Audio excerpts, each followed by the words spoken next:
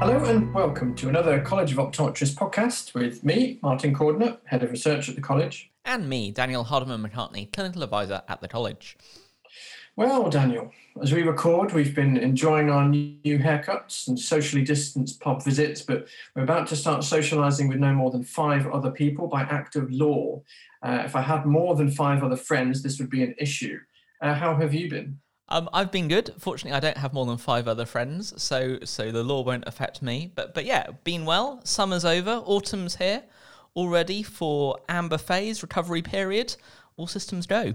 Intriguing. Yeah, we've had the summer at home, which wasn't too bad in London, but did get a bit hot. So now we're about to have autumn working from home. At least I get to wear woollier jumpers and then have arguments with my partner about whether we should put the heating on and stuff like that. So that's going to be fun. Well, the question is, woolly hats and face masks, balaclavas and face masks, scarves and face masks. There's a lot of, I guess, new territory to cover with autumnal wear and cold weather and COVID-19. Yes. I mean, you are the college's official fashion correspondent, right? Yeah, that's right. That's what I signed up for at the top. So this is now the college's fashion podcast as well. We're definitely going to make that a feature. Yeah, no, autumn-winter 2020, the face masks are in style. Gloves and aprons are out, and fluid-resistant face masks Type 2 are in. Right, okay, you heard it here first. So today, topically enough, we're bringing you my chat with Professor John Lawrenson of City University of London about the editorial COVID-19 and the Eye, published in the July issue of OPO. It was written by John and Professor Roger Buckley, Professor Emeritus of Ocular Medicine at Anglia Ruskin University, and it provides a systematic review of the evidence relating to COVID-19 and the eye, as well as background, methods of transmission, and some practice implications. We spoke about all of that. So, Daniel, you have been back in practice, is that right? Yep, no, I've been back in practice. Yeah. Not a lot, but I've had a number of clinics in practice. And it's tough, How's it been? It's tough. It's tough in practice. The PPE is tough. Patient expectations are tough. Everything about what you're doing is turned upside down on its head. It's a strange situation. So it's tough times to be a clinician. I had a patient, in fact, break down in front of me because they were in the shielded category before August, and then they weren't in the shielded category after August. And they just didn't know what to do. They didn't know if they should be there. Yeah. They were worried about the consultation. It's tough times. But the important thing is, optometrists everywhere working in these really tough conditions, they're open for business, they're supporting the public, they're saving sight, because, eye care has to go on, regardless of what's happening everywhere else. Yes, it must be very tough for those patients, because it's all very well someone saying you should be shielding or not shielding, but I should imagine that they don't feel very different from one day to the next. There isn't a transition point at which they feel much better maybe than they did before. I mean, you were talking there about patients' attitudes and actions and stuff. So you've had people who've been very cautious. Have you had people who've been much the other way, who've been sort of huffing and puffing about the changes? Well, before I went into practice, one of my friends in practice said, Daniel, you'll be surprised people are completely polarised.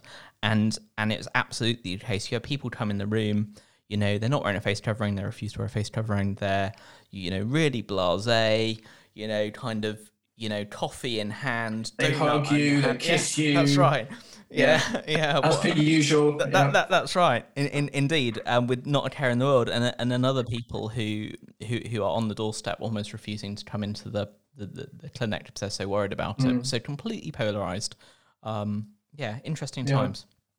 Have there been points at which you yourself have been sort of unsure what to do, either with like a test or where something has happened and you're like, right, do we stop now? Does this need to be decontaminated? Have there been occasions like that? I think it's fair to say in every clinic, with every patient, that there's always some, new permutation or combination of thing where you've got to think, what's the right way to do this, or what's the right challenge? And a lot of the time, you do have to just apply your professional judgment and think on your feet and just act in the patient's best interests and do the best you can with what you've got at that point in time.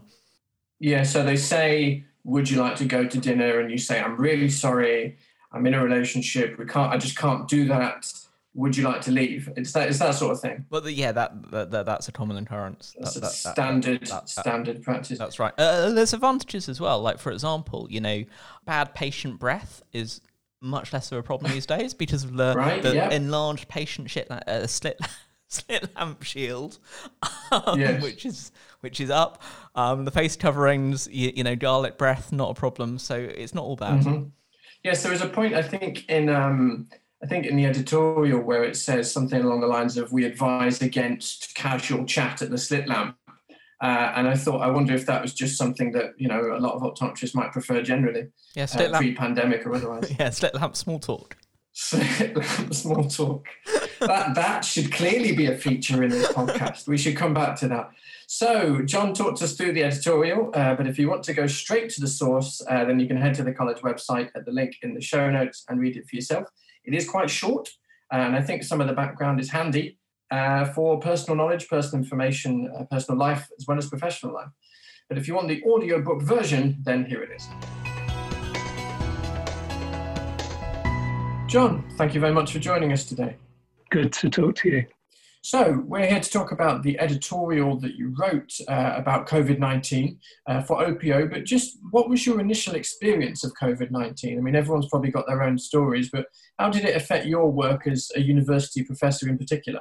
I remember sort of back in early March, I was about to head off to a conference in Austria, in Vienna, and within about 3 days, that was cancelled.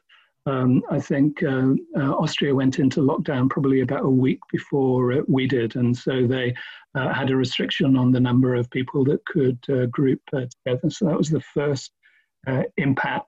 Yeah. And I think a week later we'd scheduled a PhD defence viva for my student, and the examiners were all ready to come to City to examine him, and that had to be done by Zoom in the end. I think it was the first one we ran in the university, so it was a bit of a test. And obviously the main issues with having to reconfigure undergraduate assessments, because obviously there was neither any face-to-face teaching, or students couldn't come into the university to take the invigilated assessments as would normally be the case. So it was very busy early on, but I think once that settled down, I think it was really trying to just resume normal academic activities. Yeah, it was strange because I've always continued to work in practice, and I can see that impacted, I'm sure, on most people that will be listening to this. But having a break from practice, that was probably about 3 months, certainly going back into it. That's probably the longest break I've ever had of not practicing as an optometrist. So you're back practicing some now, are you? Yeah, started back in July. And no doubt a great colleague to answer everyone's COVID-related questions as well, as we'll come on to. So have you had any previous experience of summarising evidence on something as new as COVID-19 before? How useful is research on the previous coronaviruses as some sort of starting point? It's a really good question, Martin. Ordinarily, the process would be that you would be, systematically bringing together evidence that really has been accrued over quite a long period of time. Yeah. This was obviously very different. If you think about, certainly the work on coronaviruses probably was of interest to virologists, but the number of publications on coronaviruses wasn't sort of massive, really. There'd obviously been a bit of an increase at the time of previous kind of epidemics, the SARS and the MERS epidemics. So there was obviously a renewed interest at those points, but that kind of quickly waned. So we were able to use the previous literature really just to provide a little bit of contextual information about the kind of biology of coronaviruses, but we couldn't really find very much about ophthalmic manifestations from the previous literature, which was really one of the questions we tried to answer. So we were very much reliant on the more recently published literature, and in fact, interestingly, of our 36 cited publications in the editorial, I think 30 of them had been published in 2020. Right. And clearly that would be extremely unusual. Yes. Yeah. So at the time that you were writing the editorial, there really wasn't much. And how did you go about finding it? Well, did you do what you would normally do, or was there a process? Or well, it's interesting. So I think, let's say prior to this, to the current pandemic, there was very little. But what's very interesting is just in the early part of the year, there'd been almost an exponential increase in the number of COVID-19 related publications. Now, interestingly, many of those had yet to go through peer review, so they were held on these kind of preprint servers. A lot of the literature, as you might imagine early on, was written in Chinese. So I think we still had something like 7,000 papers that had been published at that point on COVID. So if you did a search, for example, just using COVID-19 as a key word, we probably, when we were doing the literature review, which is probably at the end of April, we probably would have had about 7,000 hits. I think if you repeated that now, it would probably be over 40,000, I suspect. Yeah, sure. So it's an illustration as to just how quickly, the papers were coming out. And obviously that presented a real challenge, because in order for it still to be topical, we needed to do it quite quickly. So we had the task of trying to screen through those 7,000 papers, but we were very lucky in that sense, in that we, just through my Cochrane network, we were able to work with a group that was really trying to assimilate all of the papers that were related to eyes and vision from that big COVID database. And they worked using these kind of machine learning to do that. Okay. So normally you would just be, if I was doing this normally, I'd just be screening through titles and abstracts, and that's quite a time-consuming process. And to do that across, 7,000 papers, looking for those that, would have been tricky. But we were able to condense the 7,000 probably down to less than 200 using this machine learning classifier. So it made the task certainly a lot easier. So the preliminary reports that you found that were part of the evidence base, they're yet to be certified by peer review. So how do you feel about that sort of evidence? Obviously, this is a unique sort of case, but how do you feel about that generally? And how does that affect the process that you then go through in considering that evidence? How do you rate it? Well, it's certainly tricky. Certainly there has been a real increase on the number of these pre-print servers. And as you know, at that stage, they haven't been through peer review, although a number of them claim to adopt some kind of vetting process. I see, right. Which is probably quite like a low-level peer review before they get onto that. But certainly they haven't gone through the rigorous peer review process. And I guess it partly depends on what your research question is. I think we're very lucky in a sense, because we were largely looking at kind of incidence data. We were trying to get a feel for how common ophthalmic manifestations were of COVID-19. So that would be largely based on case reports, case series, and that's sort of really quite low tech, and it's relatively easy to, because you could just look at the number of people and look at case definitions and things. So it's relatively easy to do that. It'd obviously be more difficult if you're looking at intervention studies or looking at new treatments, for example, for COVID-19. I was reading the other day that this recovery trial that we've heard a lot about having impact already on the way that patients are being managed, that was initially published on a preprint server. It's now been published in the New England Journal of Medicine, but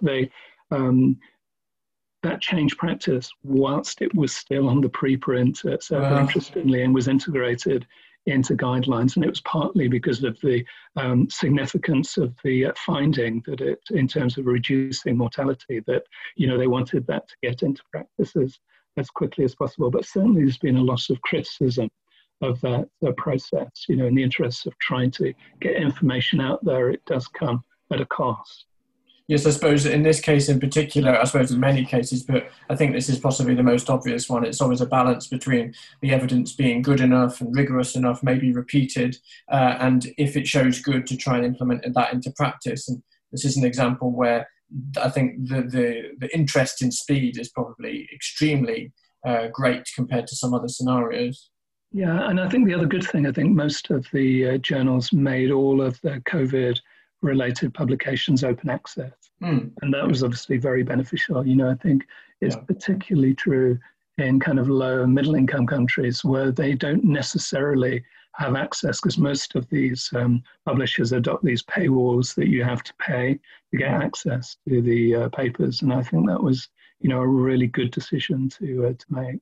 So just to cover some really interesting and useful information that I think the editorial covers, or very interesting and useful to me anyway, because I don't think I knew it, is that 7 coronaviruses have been confirmed as being able to infect humans. 4 of those cause 15% of colds and some pneumonia, and the other 3, including COVID-19, which is a third of them, the other being SARS and MERS, which is South Asian respiratory syndrome and Middle Eastern respiratory syndrome. Yes, those were kind of previous, not pandemics, but epidemics. Right, yeah, okay. And COVID-19 is the third, and they can all result in life-threatening respiratory failure. Yeah, absolutely. Yeah. So what do we currently know about viral load? Viral load's a term that we've heard a bit. Do we know much about how much of a viral load is necessary to produce an infection of these diseases which are more worrying? Yeah, sadly not. I mean, I don't think the minimum infectious dose for COVID-19 has been established. I think most of what we assume has just been extrapolated from the influenza virus. But it is thought to be really quite a small amount of viral load is required to initiate an infection. Obviously, it's a respiratory virus, so the viral load from inhaling the virus is significantly less to initiate an infection compared to a viral load that might happen via contact through contaminated surfaces, for example. Sure. So this is where we're hearing things about super spreaders, presumably, is because people don't need much of it. So if there's someone around a lot of people, they can infect a lot of people quite quickly. Oh yeah, absolutely. And given the fact that you know the virus can potentially stay in these kind of droplets for quite a significant amount of time. So how much do we know then about COVID-19's potential ocular effects? If you can say briefly what we might know about animals, the effect on animals, and then on humans. So that was one of our primary research questions in our review. So, we were interested, I mean, altogether there's something like 40 coronaviruses, but they're largely pathogens of animals. So, so there was a literature that was in the animal literature. There was also a small literature in terms of ophthalmic manifestations of SARS and MERS, but that literature was suggesting that those 2 previous novel coronaviruses were not associated with significant ocular manifestations. So we more or less knew that, and potentially could therefore have predicted what we found for COVID-19. But there had been kind of a body of work in animals to show that the eye can be infected, and certainly it's been demonstrated that most ocular tissues from the front to the back can be impacted by coronaviruses. So that there was a literature there. So one of our main tasks really was to, and again we were largely based on those early case reports, to see what the prevalence of ocular manifestations were for this novel coronavirus. And so what were they, in summary, sort of the main ocular effects on humans of COVID-19? So one of the things we'd assumed from the previous literature is that one of the most likely impacts would be conjunctivitis, given the exposure of the ocular surface of the virus, which would also be the case for the respiratory mucosa. So one of the first things we looked for was to try to get some feel for the prevalence of conjunctivitis. The problem really, and that's why ultimately we decided statistically to combine literature together. We looked at the estimates from case studies, and the range was somewhere from 1% to 30%. And clearly, that kind of range is not particularly instructive when you're trying to come up with an estimate. And so what we ended up doing, which was extremely time consuming, is to, at that point, and I think our cut point was the 30th of April, I think, is when we completed our search, and effectively when the clock stopped. So we didn't really report anything subsequent to that. But what we effectively then did was went through and looked at the prevalence of conjunctivitis and the studies that had been published up to that point, and then we statistically combined them, and that's where we came up with a percentage of about 4%. So we would suppose that it's a relatively rare manifestation of COVID-19, and I think that information is valuable because I know that initial 30% was widely reported, and obviously as time goes forward and the numbers of reports increase, we'll get a more accurate figure, but there's nothing I've read subsequent to our publication that is suggesting that it's anything greater than that. Right. How does that compare to the prevalence of conjunctivitis caused by other conditions? Is conjunctivitis caused by other sort of respiratory related things or colds or anything like that? Oh, certainly that's true. You know, it's a common manifestation of adenovirus, for example. Right. Yeah, and but it was interesting that we did find a case study of one of the you mentioned earlier about coronaviruses being responsible for 15% of colds. And there was one particular case report, a coronavirus that's referred to as NL63.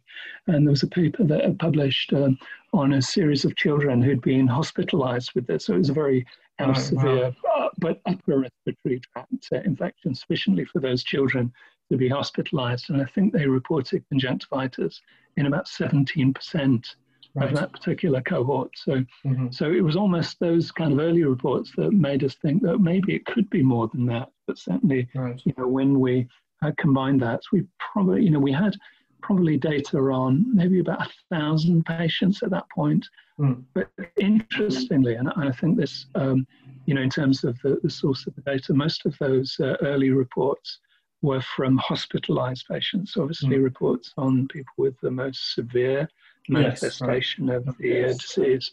And you therefore might kind of, you know, assume that those people with a milder form of the disease are possibly less likely to develop ocular infection. So we don't yet have the data on the full spectrum of the disease. That 3 to 4% kind of figure mainly comes from people with severe disease. Presumably it must be slightly difficult to get figures because a lot of the people who might have had something quite possibly wouldn't have gone to a medical professional because obviously there was a lockdown at the time. Yeah, that's certainly the case. And there are several isolated reports of conjunctivitis being the kind of first and in some cases the only manifestation of the disease. But I think we still feel that that's kind of relatively rare compared to other clinical features of the disease. So we've all been told many, many times, and probably should continue to follow the advice, that we shouldn't touch our mouth, our nose, indeed our eyes, for fear of transmission of the virus and infection. How does the mechanism work to be infected through the eyes? Is it through the ocular surface or is it through some other way? Yeah, that's an interesting question. In fact, that was our kind of second main objective of the review. We were both looking at two things really. One is the eye as a potential source of infection, a source of transmission of the virus, but also we were interested in the infectivity of the tears. So we were trying to see if we can assimilate data on the likelihood that the tears are infected with the virus. If we take that question first, again, the data at the time was quite limited, but again, we performed another kind of meta-analysis where we kind of grouped all of the studies we identified. And again, they were based on hospital patients. And these are patients where, as well as being positive for the for the virus through a kind of a nasal and a throat swab. They either took a tear sample or they took a conjunctival swab. Even in those patients that were positive for the virus, it was only a relatively small percentage of them that they could isolate the virus in tears. I think it was about 3%. So again, that's quite low. So you can't dismiss that as a route. So the implication there is that even if someone is infected with the virus, there's no guarantee that virus will be in the tears. But it doesn't mean that the eye can't therefore be a route by which people can acquire the virus. I think we know quite a lot about the kind of mechanism. Obviously, the virus initially has to bind to a cell, and we know the receptor that is responsible for that binding, and the eye certainly expresses that receptor. But it needs another kind of couple of enzymes in order to kind of initiate the process of transit through the ocular surface. And it's currently not clear whether that is happening to any great extent, but we know that the tears drain into the nasopharynx where that mechanism is present, and that's the way in which we would acquire these kind of respiratory type viruses. So it's assumed that even if there had been contact of the ocular surface and the presence of virus in the tears, it tends to sort of drain with the tears, and then we can acquire the infection through that route. And that's currently the kind of working hypothesis, and it's the basis of eye protection, really. And whilst I think I read a paper that was published in The Lancet recently, and it was a systematic review looking at the impact of different types of PPE on protection, and I think they showed something like a 10% absolute risk reduction of acquiring the infection through the use of a face shield or goggles. But obviously most of the protection is going to come through using a mask. Of course, we've heard a lot about that. Yes. So rather than it being sort of through the ocular surface, it's more the sort of eye's fluid dynamics that cause it maybe to become infected in that way. Yeah, it's not to say that it can't happen, infection being transmitted across the conjunctiva, but it's much more likely to happen through that kind of tear film, kind of nasal route. Right. So there are many different figures thrown around that we've heard for how long the virus can last on various household surfaces. I don't know about you, but when we get post, we sometimes sort of leave it for about 4 days or something and say, just don't go near it and it'll be fine. Can you tell us what we currently know about the length of time that it's thought it can last on various surfaces? Well, there's still a lot of uncertainty about this. I mean, they can, this is largely done through experiments where they, the kind of in vitro type of experiments where they, do the analysis in kind of laboratory conditions, trying to simulate what's happening in the real world. And there have been a number of publications of how long things last on particular surfaces. We know that the virus survives longer on paper and cardboard than it would on plastic and stainless steel, for example. Mm-hmm. You could interpret that in one of two ways. You could say, well, what is the half-life? So that, following contact with the surface, there's then an exponential decline.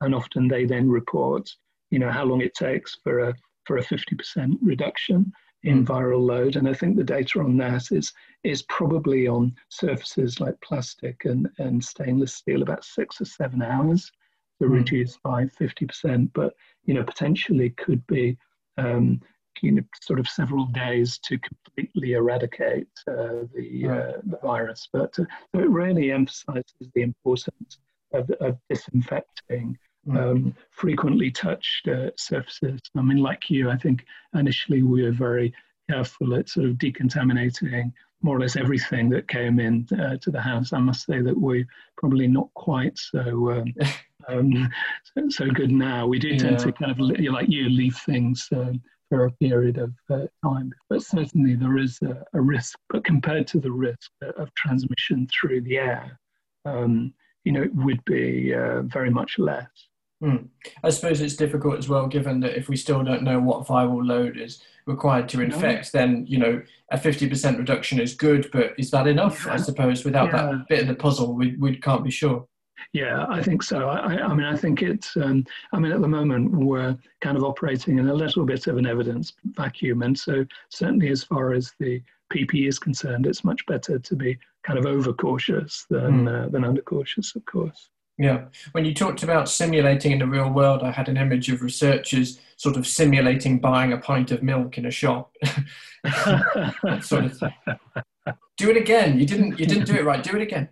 The information that we currently know then about the types of surfaces, that it lasts on, how does that affect the types of instruments optometrists typically use in practice, and which ones maybe they might be better to use than others, or how they should think about disinfecting them and things like that? I think, just in terms of our general infection control advice, there's been a big emphasis on the use of disposable instruments for a long time, of course, certainly. Disposable prisms for tonometers, for example, they've been around for a long time rather than reusable prisms. Devices that needs contact, things like eye care tonometers where you're replacing the probe for every patient. Those kind of things have been around for a long time. It obviously is more difficult when people are using expensive lenses like gonioscopes or ultrasound probes that are obviously more difficult to disinfect. So I think the advice would be to use disposable instruments whenever possible, and then to use recommended disinfecting processes for those things that actually contact the ocular surface. The review outlines administrative and environmental controls for practitioners in this new environment. Can you talk a little bit about them, including anything more that you wanted to say about personal protective equipment? Yeah, we're in a difficult position. So remember, we were writing this in May, and a lot of professional bodies, including the college, were still in the process of developing guidance at that point, largely informed by, the kind of information that was coming out of Public Health England and other kind of groups. So I think we wanted to be not too prescriptive at that stage, for want of a better word, and I think we largely then included links to optometric professional organizations. Remember, OPO is an international journal, so we were including links to stuff that the college were putting on the college website that was certainly changing by the week at the point that we were writing it. So we didn't want to be kind of too definitive at that point in terms of what the guidance was at that point in time, but say that guidance is available. And we did much the same for, the American Academy of Optometry that had some good resources on their website, and the Australian professional bodies, Optometry Australia's. Things haven't really changed significantly, probably since late May, in terms of the kind of general advice in terms of PPE, and it's just reflecting current college guidance. Certainly, my experience in practice is that is being operationalized very well. In terms of slit lamp shields, for example, the availability of PPE in community practice, both sort of aprons and masks. So do you think any of the protective measures, that have come in, and some of the changes maybe to how practice is done, will persist post-pandemic based on their ability to cut down, obviously if they cut down this disease, they could cut down other diseases. So, the potential for air puff tonometry to generate aerosols has been known about for quite a long time. And so are there other things that you think it will be like, well, we shouldn't do this because there's a potential for disease, sort of full stop?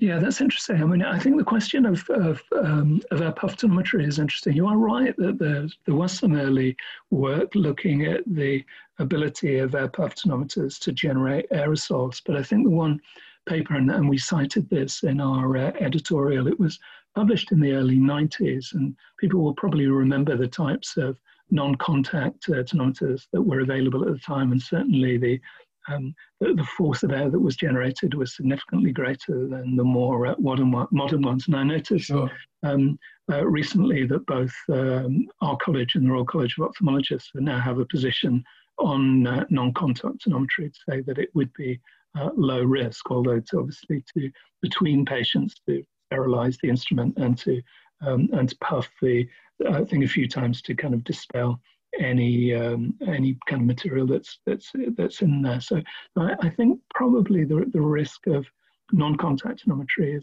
is probably low. It's difficult to quite know how long we've got to live with this. I don't think anyone really knows that, and probably, in truth, until we have an effective vaccine, I think current measures are going to be in place. But I do think that things will change as a result of this. I think both in terms of our general working practices, as we were discussing earlier, but also that practice will change. So I think it will have probably positive effect as well as the obvious negative effects that it's had so far. Yeah, I mean, I think maybe one positive we could get is that, I'll start with the negative, is the fact that it seems unlikely that this will be the last pandemic that we will face. Because it seems apparently likely, because of the various forces in the world, that there will be others. And you would hope that at the very least this would mean that we've had a practice in how you go about being an eye care professional in a way which works in this environment. And hopefully that can be deferred to in the future as well, bearing in mind that diseases will be different, but at least we'll have had a trial run, as it were. Yeah, I think that's right. Certainly in terms of ophthalmic service delivery, because things have just changed so radically over the last few months.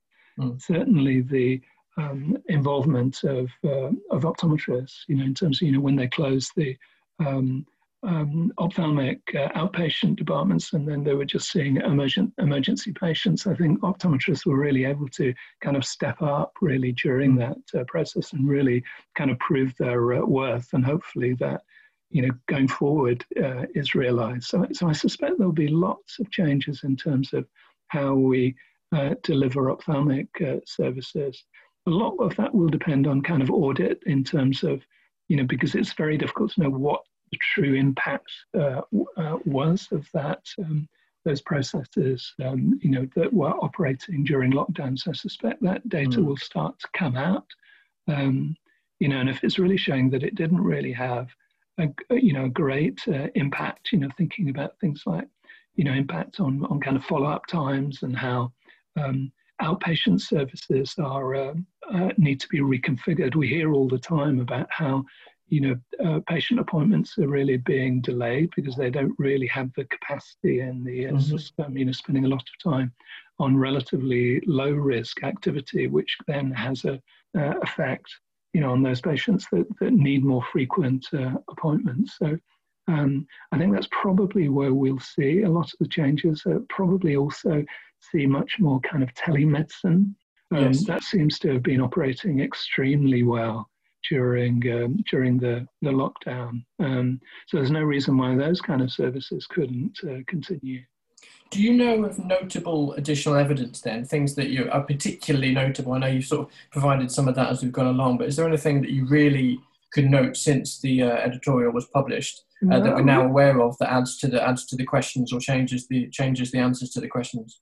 Not really. I think a lot of it has been more confirmatory. I haven't seen any evidence to suggest that ophthalmic manifestations are more common than was certainly our view at the time that we wrote the review. There's been a little bit more work about the possibility of transmission of the virus through the conjunctiva, but I still think it's still regarded as relatively low risk compared to other ways of acquiring the infection across the kind of respiratory mucosa.